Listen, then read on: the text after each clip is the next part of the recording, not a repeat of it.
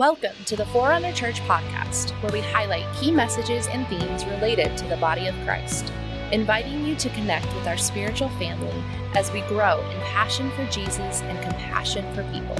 For more information, visit forerunnerchurch.com.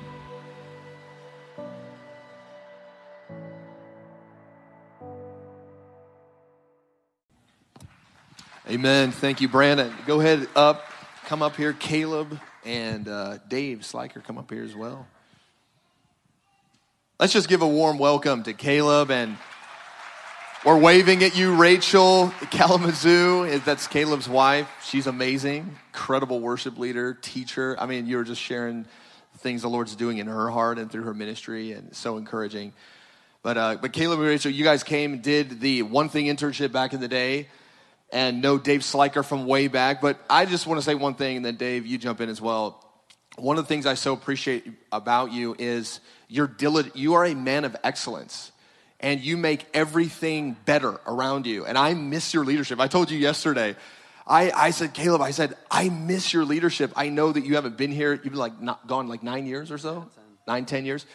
I just said, I miss your leadership in our midst. He was just so provoking of a leader, and even from afar, just as a brother in the spirit, I am just so provoked by your life, your ministry, your leadership, and I miss that here. So anyways, I'm just so happy that you're here to be with us this morning. It's such a joy, and love you so much.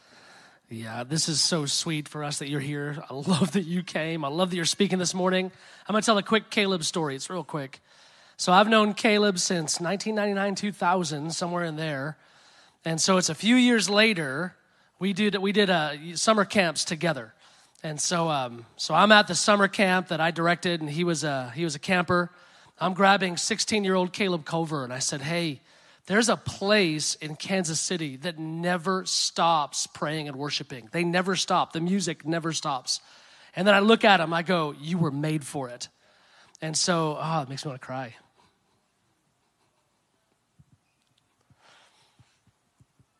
It's just... So I remember, he just believed me. He jumped on it, jumps on a plane, 16 years old, comes to the little trailer. We go there 10 o'clock at night. Caleb falls on his face and doesn't get up the rest of the night. The entire night watch on his face. I don't know that you moved. Just in the presence of the Lord, you were born for it. You were made for it. And so I love that this house was made for people like you. And I love that you said yes to it with all your heart. I love that you're here.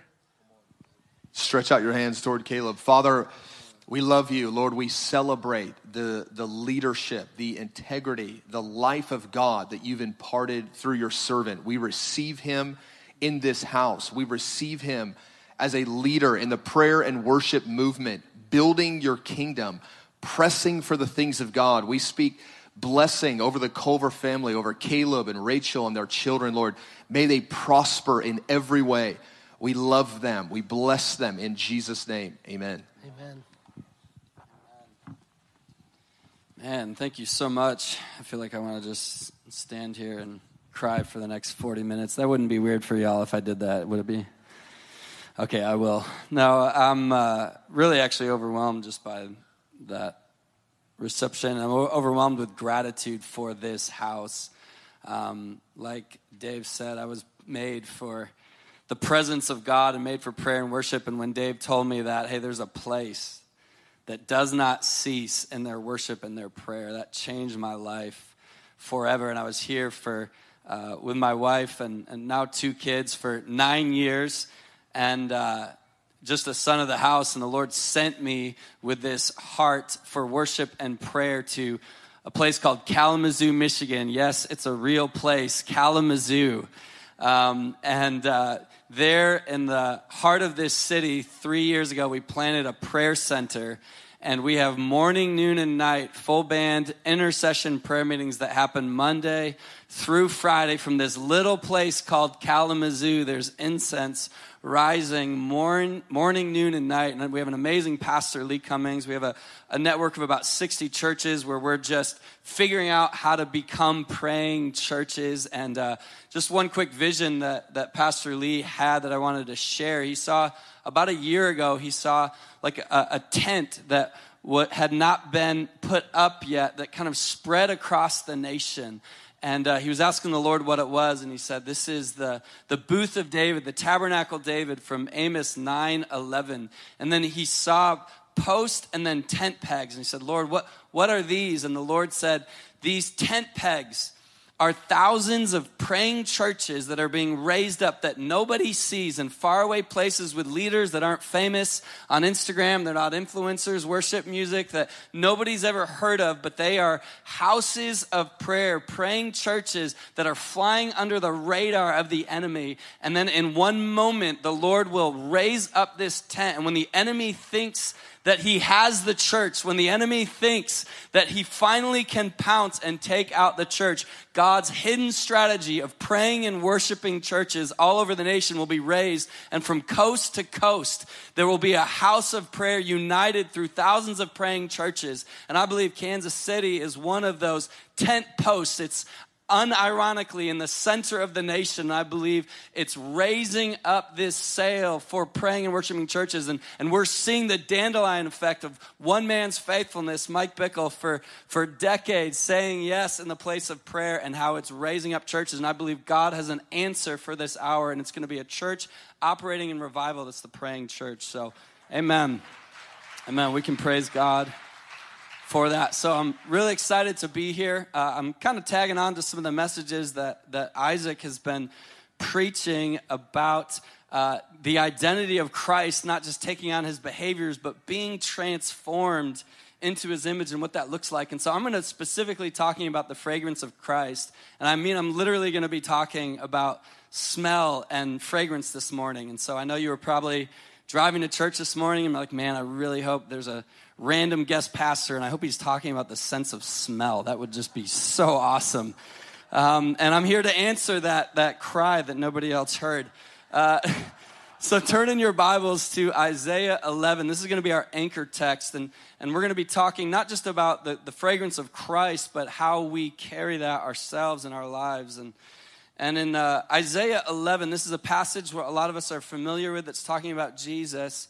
But I'm going to call attention to one small detail in it. In Isaiah 11, verses 1, it says, there shall come forth a shoot from the stump of Jesse, a branch from his roots shall bear fruit. And the Spirit of the Lord shall rest upon him, the Spirit of wisdom and understanding, the Spirit of counsel and might, the Spirit of the knowledge of the fear of the Lord, and his delight shall be in the fear of the Lord. He shall not judge by what his eyes see, or decide disputes by what his ears hear. But with righteousness he shall judge the poor. This is a massively famous messianic text talking about Jesus, but unfortunately in the English translation it uses the word delight, which is an awesome word in general, if that's what Isaiah was talking about, but he's not. It's this Hebrew word ruach, which is similar to ruach, which is breath and spirit, but ruach, it means to perceive a smell, to accept it, to be pleased and moved by accepting a fragrance. It actually only means that. That is the only definition of what this word is. So it could be read, the way that he delights, what his delight is, he smells the fragrance. It's not by what his eyes see, it's not by what his ears hear, but what his nostrils smells, in which he judges. And that we know this to be true about God, that he doesn't look at the outward, he peers at the heart. You know, the famous passage when Samuel was anointing David.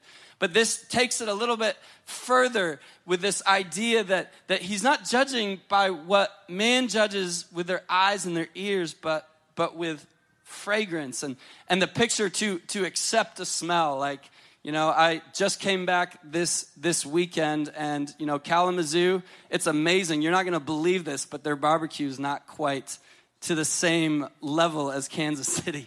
So we went to meet Mitch's, and every time I come to Kansas City, there's a new place. All my friends, you know, Slaker and Isaac are like, hey, we got to try this place, and I'll hear about it, and then I'll come a year later and like, no, that place stinks now. We got a new place. And so we went to meet Mitch's, and I just like walking in and just breathing in the fragrance. And it's like before I see or hear anything, my emotions, my heart is moved by just this fragrance. And what we see and what we hear, it comes through these filters. And the reason why it matters with that sense of smell, we are created in God's image. And that's not just, referring to like our actual physical image. It's our trichotomy. We're body, soul, and spirit. The way that we are comprised and how our body, soul, and spirit works, they're little hints to the divine nature of who God is. And so we're going to kind of peek at that, why that matters as we kind of dive into the scripture. But, you have 5 senses. We all know that. And most of your senses, they travel through the thalamus portion of your brain. That's basically the CPU. It processes everything to figure out where the brain should, send different information, whether that's touch with pain or it's just kind of computes where everything needs to go. But the sense of smell is actually different. It's obviously linked to taste. Taste is actually linked to smell, but it travels through a different portion of the brain called the limbic system. And the limbic system is the part of the brain that is in charge of processing emotion, mood, and memory. Emotion, mood, and memory. And so unlike the other senses, when you taste something or when you smell it, it goes through this part of the brain called the limbic center. Because of that, it is by far the most emotive sense. We know that to be true. There's just something about fragrance and even taste that has this emotional connection. And it's something we all have different stories. When I did the One Thing internship, I don't know, a billion years ago, it was probably, I don't know how long ago, almost 20 years ago, we stayed in this big, it was called the Ghettoplex back then. I don't even know if we're allowed to say that anymore, but we probably very illegally packed probably 16 guys into this small little house, and that's where we lived. And at that, my now wife, we had been dating for almost 2 years, and she was in Australia, and it used to be like 20 cents a minute to talk on the phone, and which was insane. There's no Zoom and all of this stuff, and so we used to write long handwritten letters. And literally like 15 pages or whatever. And I remember going to, right by the prayer room to get the mail, and I would get a letter from Rachel, and I would never open the letter right there. And the reason for that is because not only was I getting a letter that had Rachel's love and affection penned out by hand, but Rachel would take her perfume and she would spray the letter. And so when I opened the letter, before I judged anything by what my eyes saw or my ears heard, so to speak, I would be captured with the fragrance of my wife. And I would get in trouble if I talked about the things that I felt in that moment when I just experienced, oh my gosh, it's like my wife is here, like the emotion and the memory that was stirred up in that moment. And that is very much what this word ruach means. And I want to look at a few more instances in the Old Testament that are going to point us to how this has anything to do with Christ. And so Genesis 8, if you want to turn there, it's another kind of anchor text. This is the passage of the Noahic covenant. This is the first altar we see in Scripture. Cain and Abel, they offered a sacrifice, but Noah actually built the first altar in Scripture. And he offers this sacrifice, and God has this absolutely fascinating response to this animal being killed on this built altar. In Genesis 8:20, it says, "Then Noah built an altar to the Lord, and he took every clean animal and every clean bird and offered burnt offerings on the altar. The Lord smelled the soothing aroma, and the Lord said to himself, I will never again curse the ground on the account of man, for the intent of man's heart is evil from his youth. And I will never again destroy every living thing as I have done." This is kind of there's a problem, so to speak, when we first look at this text, is that it doesn't seem to make sense. On one side, God is like, hey, everything man does, every intent of man from his youth is only evil. And so you're kind of expecting a reaction like that, and God's like, so because of that, I'm going to make sure that I never fled the earth again. But these words of he smelled the soothing aroma, we again see this word ruach, which means to accept a fragrance. But then there's a new word, nekoic, which is an emotional quieting, or the most literal translating is actually to tranquilize, which is almost offensive to think of God. It's pointing us to this picture of him being almost riled up, and then all of a sudden he smells a fragrance, and then he's tranquilized, or he's soothed by what he smells. And even though man in this scripture has done nothing to move the heart of God in any specific way through an action or a righteousness, God's response from this fragrance is he releases a covenant of mercy. In Exodus 30 is the next scripture we're going to look at. This is one of the first commandments that God is giving to what the tabernacle of Moses is going to be like. And this one's really tender to me, and so I'm going to try my hardest not to cry when I read it. And if I say that, it's going to help. Hot wings and sports. Okay, that's going to help me calm down and be able to read this. Exodus 30, that's my, help myself not cry little chant I say to myself. Exodus 30, 34 through 38. Then the Lord said to Moses, take for yourself spices, and a little bit further. With it you shall make incense, a perfume. The worker of perfume, salted, pure, and holy. You shall beat some of it very fine and put part of it before the testimony in the tent of meeting where I will meet with you. It shall be most holy to you. The incense which you shall not make in the same proportion for yourself. It shall be holy to you for the Lord. Whoever shall make any like it to use as perfume shall be cut off from all the people. Now, we've seen throughout these passages, a lot of this phrases of, it shall be holy unto the Lord, or even it shall be holy unto you. But here uniquely, it says, it shall be holy to you, but unto the Lord. And you see this precious scripture where God is saying, when you and I meet face to face, when the priests come into the presence of God, there is a fragrance that I want to smell. And only you and I, when we meet in this specific place, are going to carry this fragrance. And I want it to be so precious to you. I don't want you to ever smell like that when you're doing other things. This is something that's precious to me. Do you know you have a fragrance when you turn your affections on Jesus?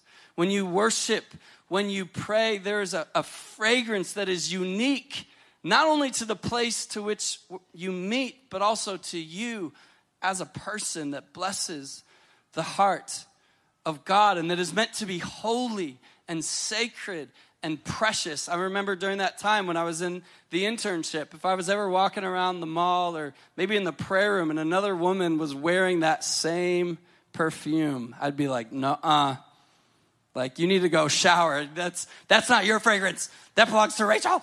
There was something in me that was like, no, that is reserved. And that's what this passage is talking about. The altar of incense, this place that was sprinkled during the Day of Atonement with the blood of the ram, which represented Jesus, and the incense that was not burning continually, but it was to be lit each day in the morning and the evening with this special fragrance. The other thing that fragrance is used for, the sense of smell that's so important, that's ignored, is the ability to tell if something is rotten. Now, I love grilling. I love grilling steaks. My wife and I, we do a Shabbat dinner with our family every Friday night. It's amazing. We have ribeye steaks from Costco. And I remember I got these amazing steaks, put them in the fridge, and then 2 days later, they kind of turned almost to this brownish color. And I took a picture of it. Isaac Bennett, if you don't know that, is the absolute grill master when it comes to steak. He just knows how to bring it. It's amazing. I am one of his disciples.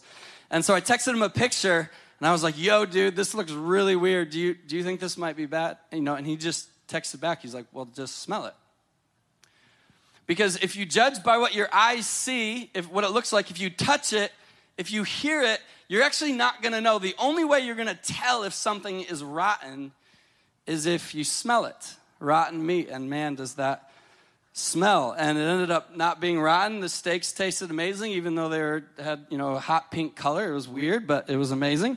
Okay, they weren't hot pink, but there's something about that ability of the sense of smell. Fragrance doesn't lie.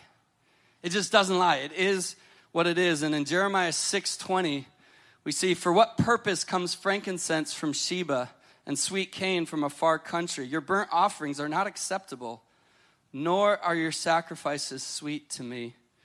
And then in Psalm 51, in David's famous prayer of repentance, O Lord, open my lips, and my mouth shall show forth praise.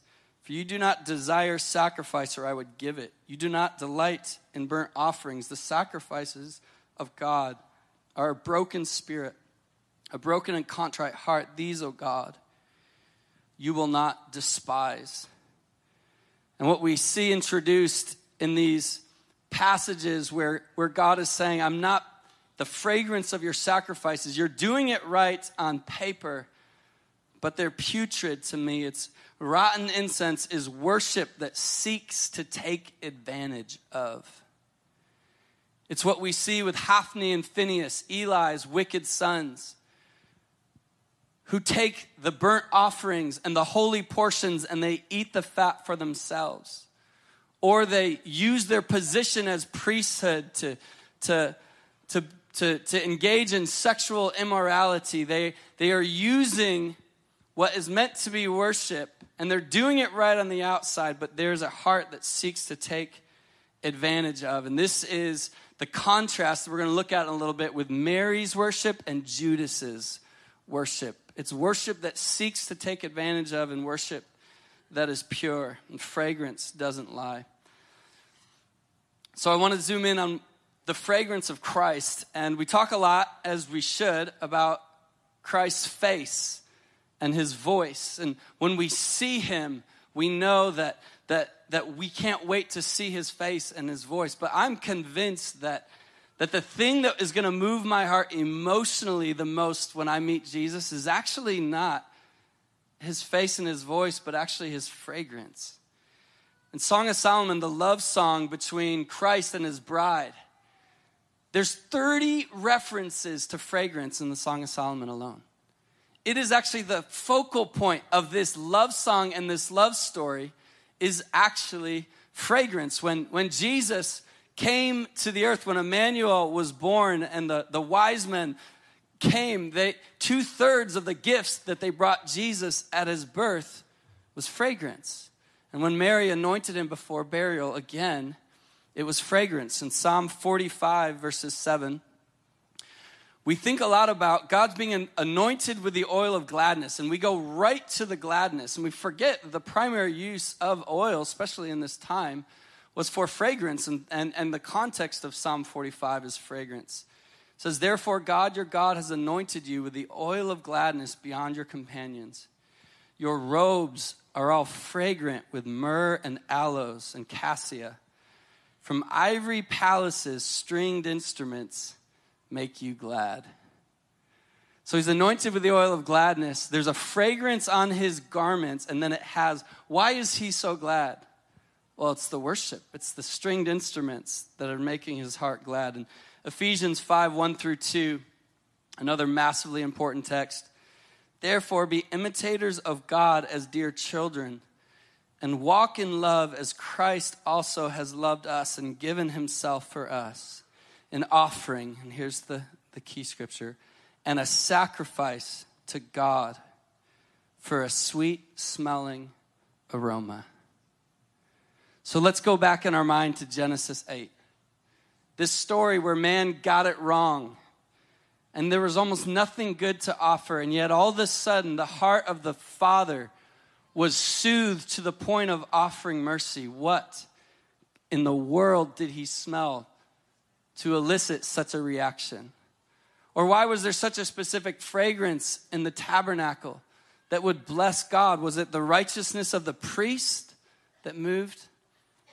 No, we have to conclude it's the fragrance of Christ.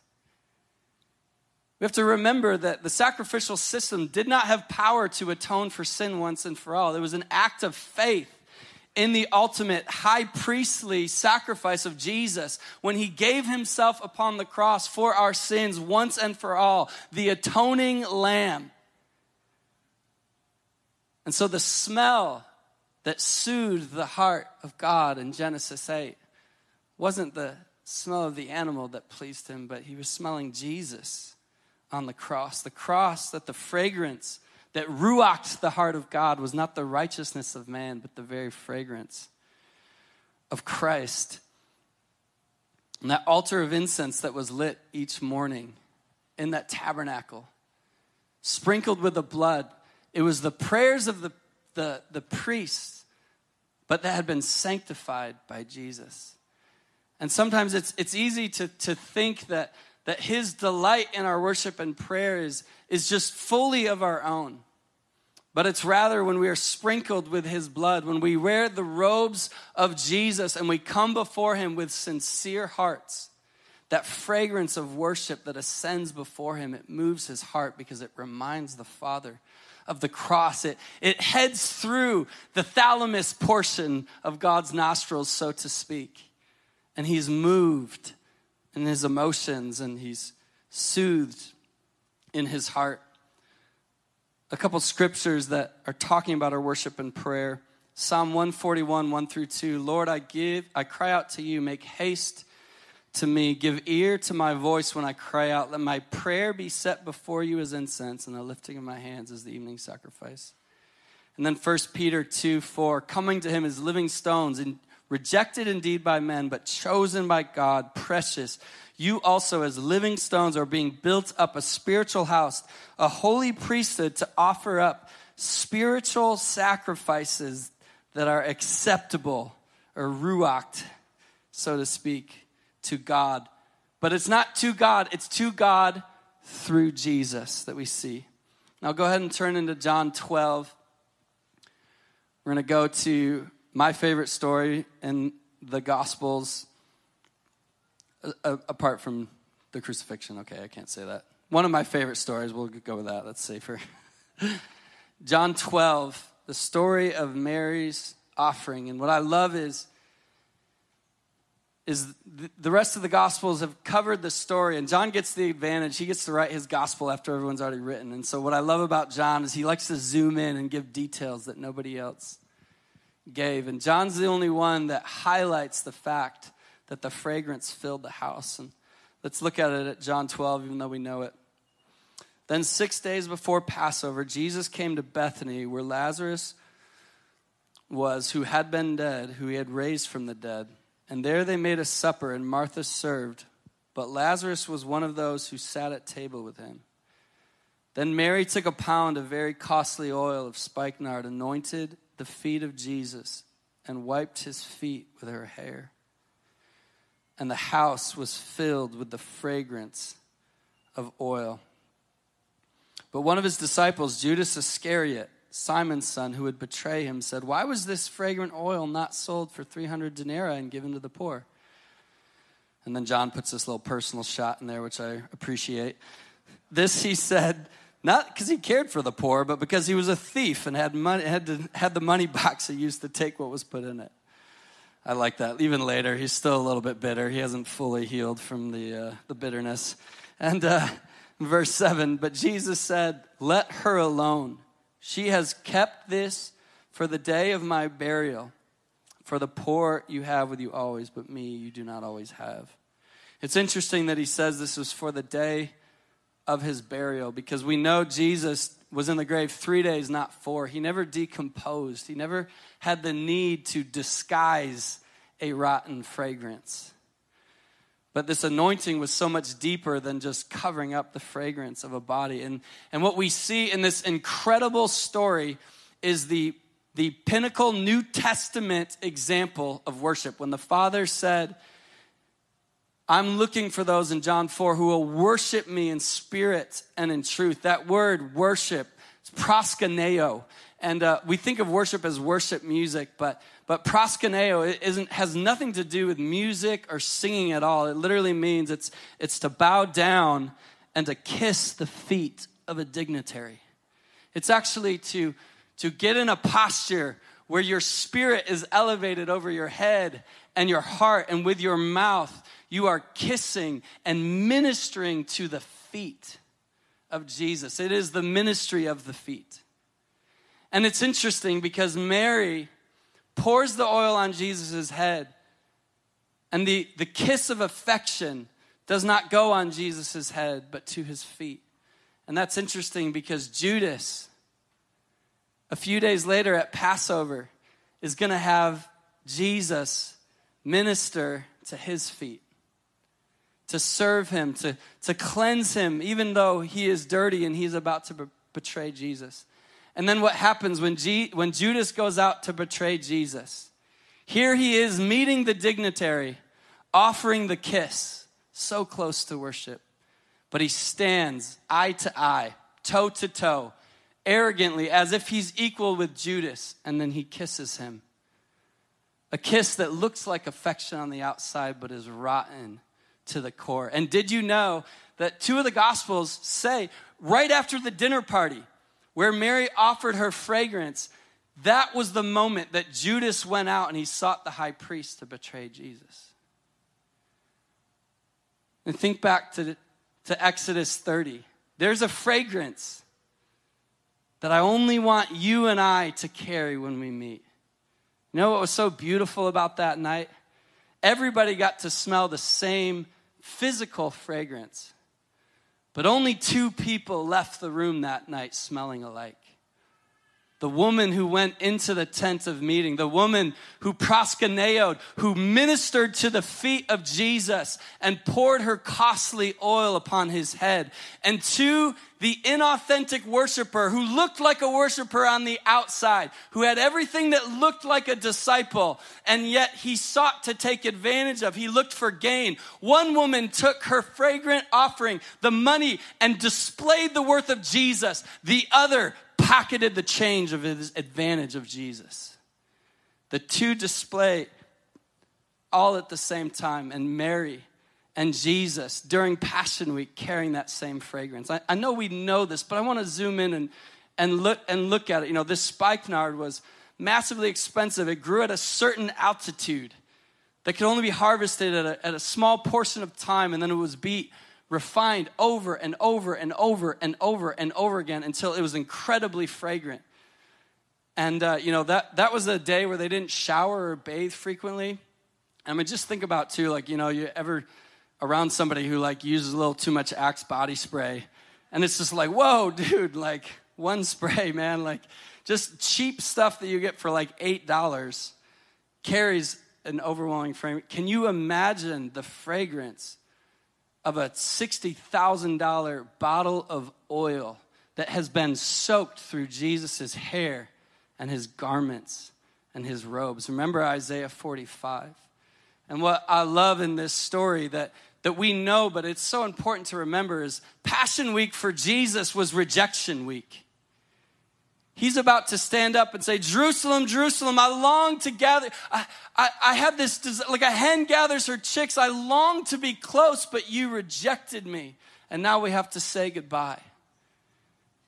And his disciples, his closest friends that are about to betray him, and Judas, who's about to betray him, and the lashes and the mocking and the beating. It is rejection after rejection. And we know the most painful thing you can experience as a human is scorn love.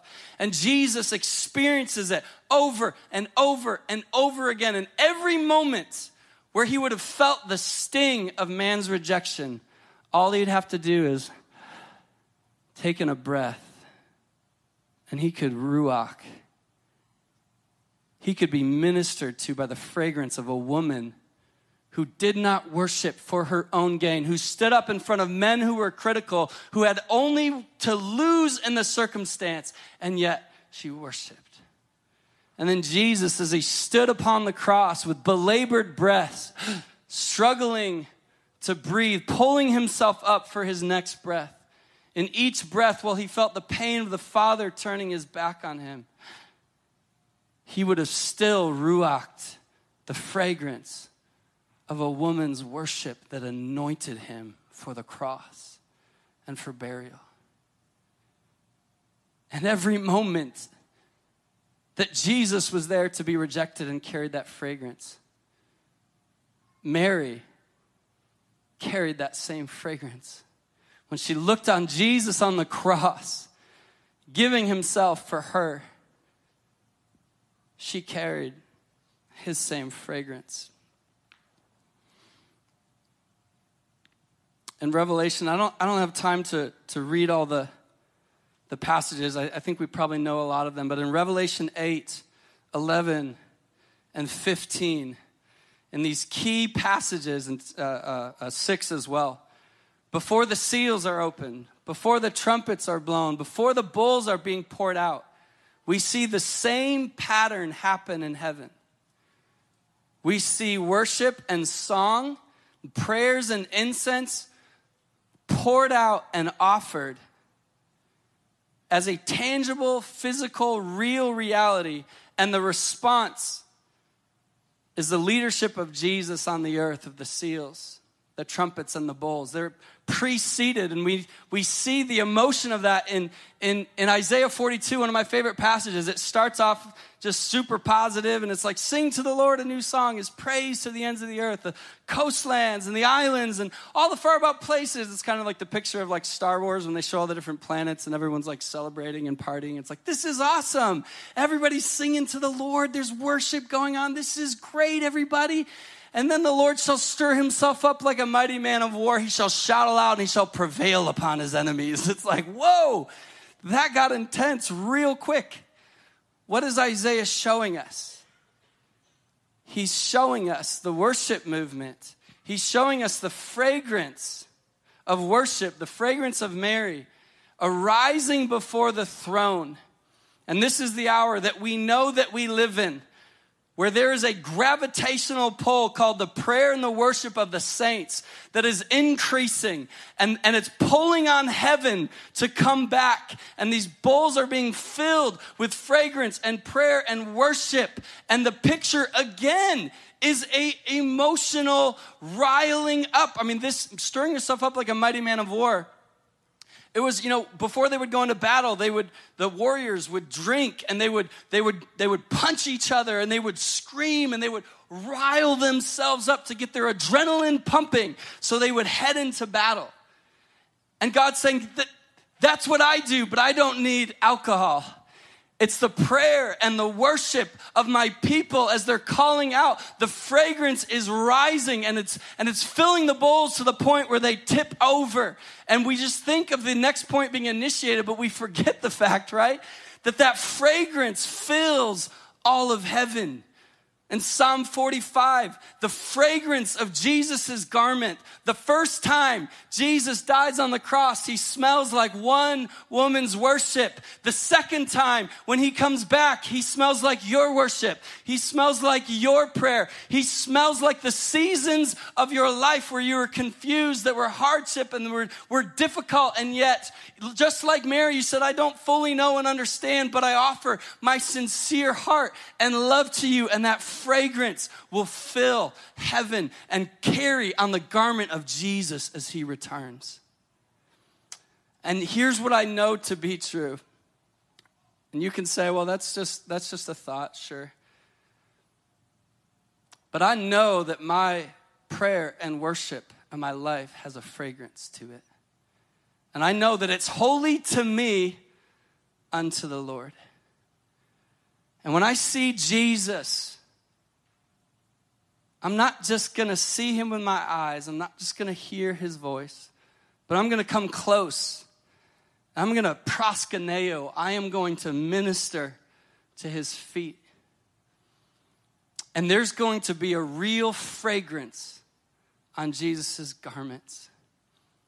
And in my glorified body, when I smell that, it's not going through the thalamus CPU, but it's going through my glorified limbic system, which is responsible for memory.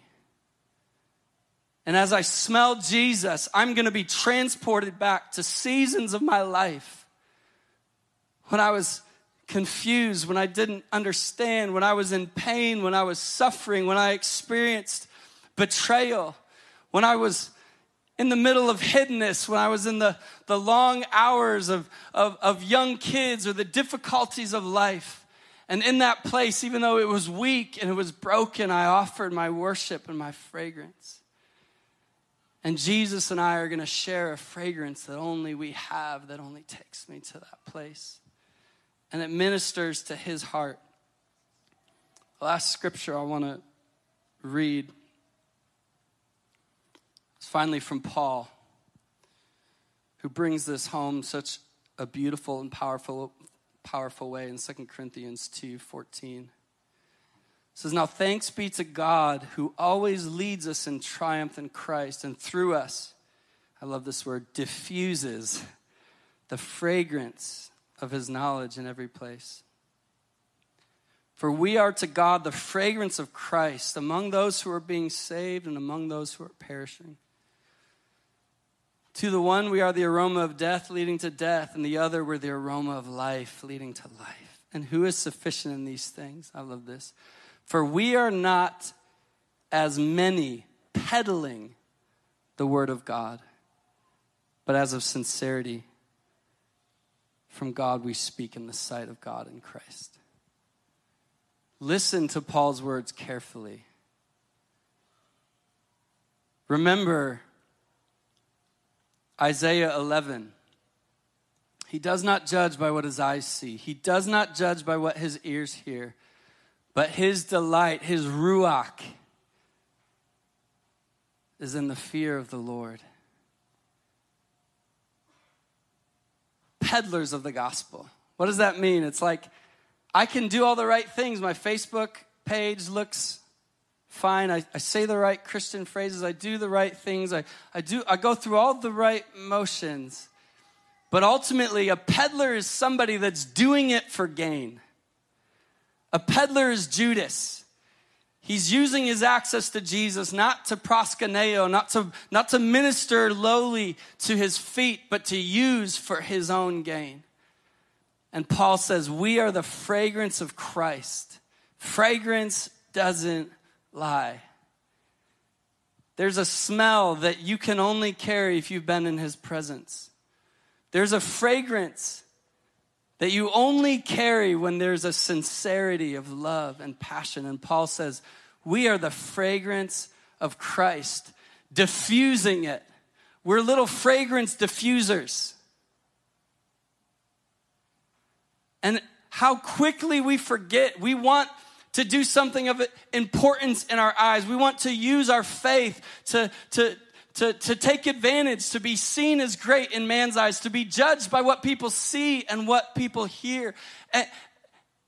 And Paul is pleading with us, saying, don't you get it? It wasn't Noah's best effort that just blessed God when he smelled the fragrance. It was Christ. And you're a little diffuser that's just releasing fragrance. You know, moms, when you're at home with your young kids and you feel like you haven't seen friends in forever or been out on a date night and you're seeing all these things that others are doing, you're like, all I'm at home is just loving on my kids and praying and worshiping. The delight you bring to his heart, you remind the Father of Jesus' fragrance, and Jesus is moved in his heart by that fragrance until the point where all the nations are offering up the fragrance, and it's filling the bowls, and it's tipped over. And the reward is what we can do again at his feet. You know what David says? He says, God, you keep all of my tears in a bottle. You think that bottle's staying on the shelf, y'all? Why does he keep tears in a bottle? So when you go to heaven, you're not empty-handed when you minister to the feet of Jesus. That you can proskuneo Jesus. You can literally pour out your pain, your difficulty, your sufferings. And you crown him King of Kings, and you minister to his heart through the tears that he has stored up, that you then pour out at his feet. And I want to invite the worship team to come forward this morning. I want to invite us to stand in this moment.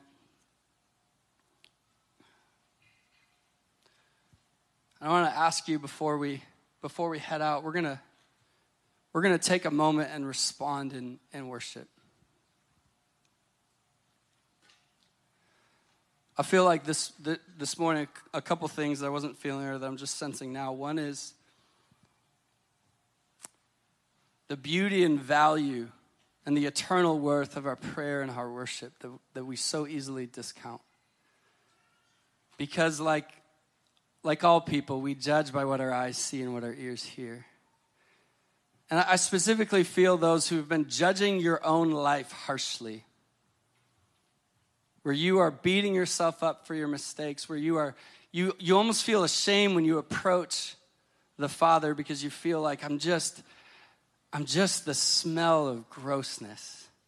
Here's what's amazing is Paul offered his amazing pedigree of all the amazing things he did, his own righteousness, and he offers it. You know what he says?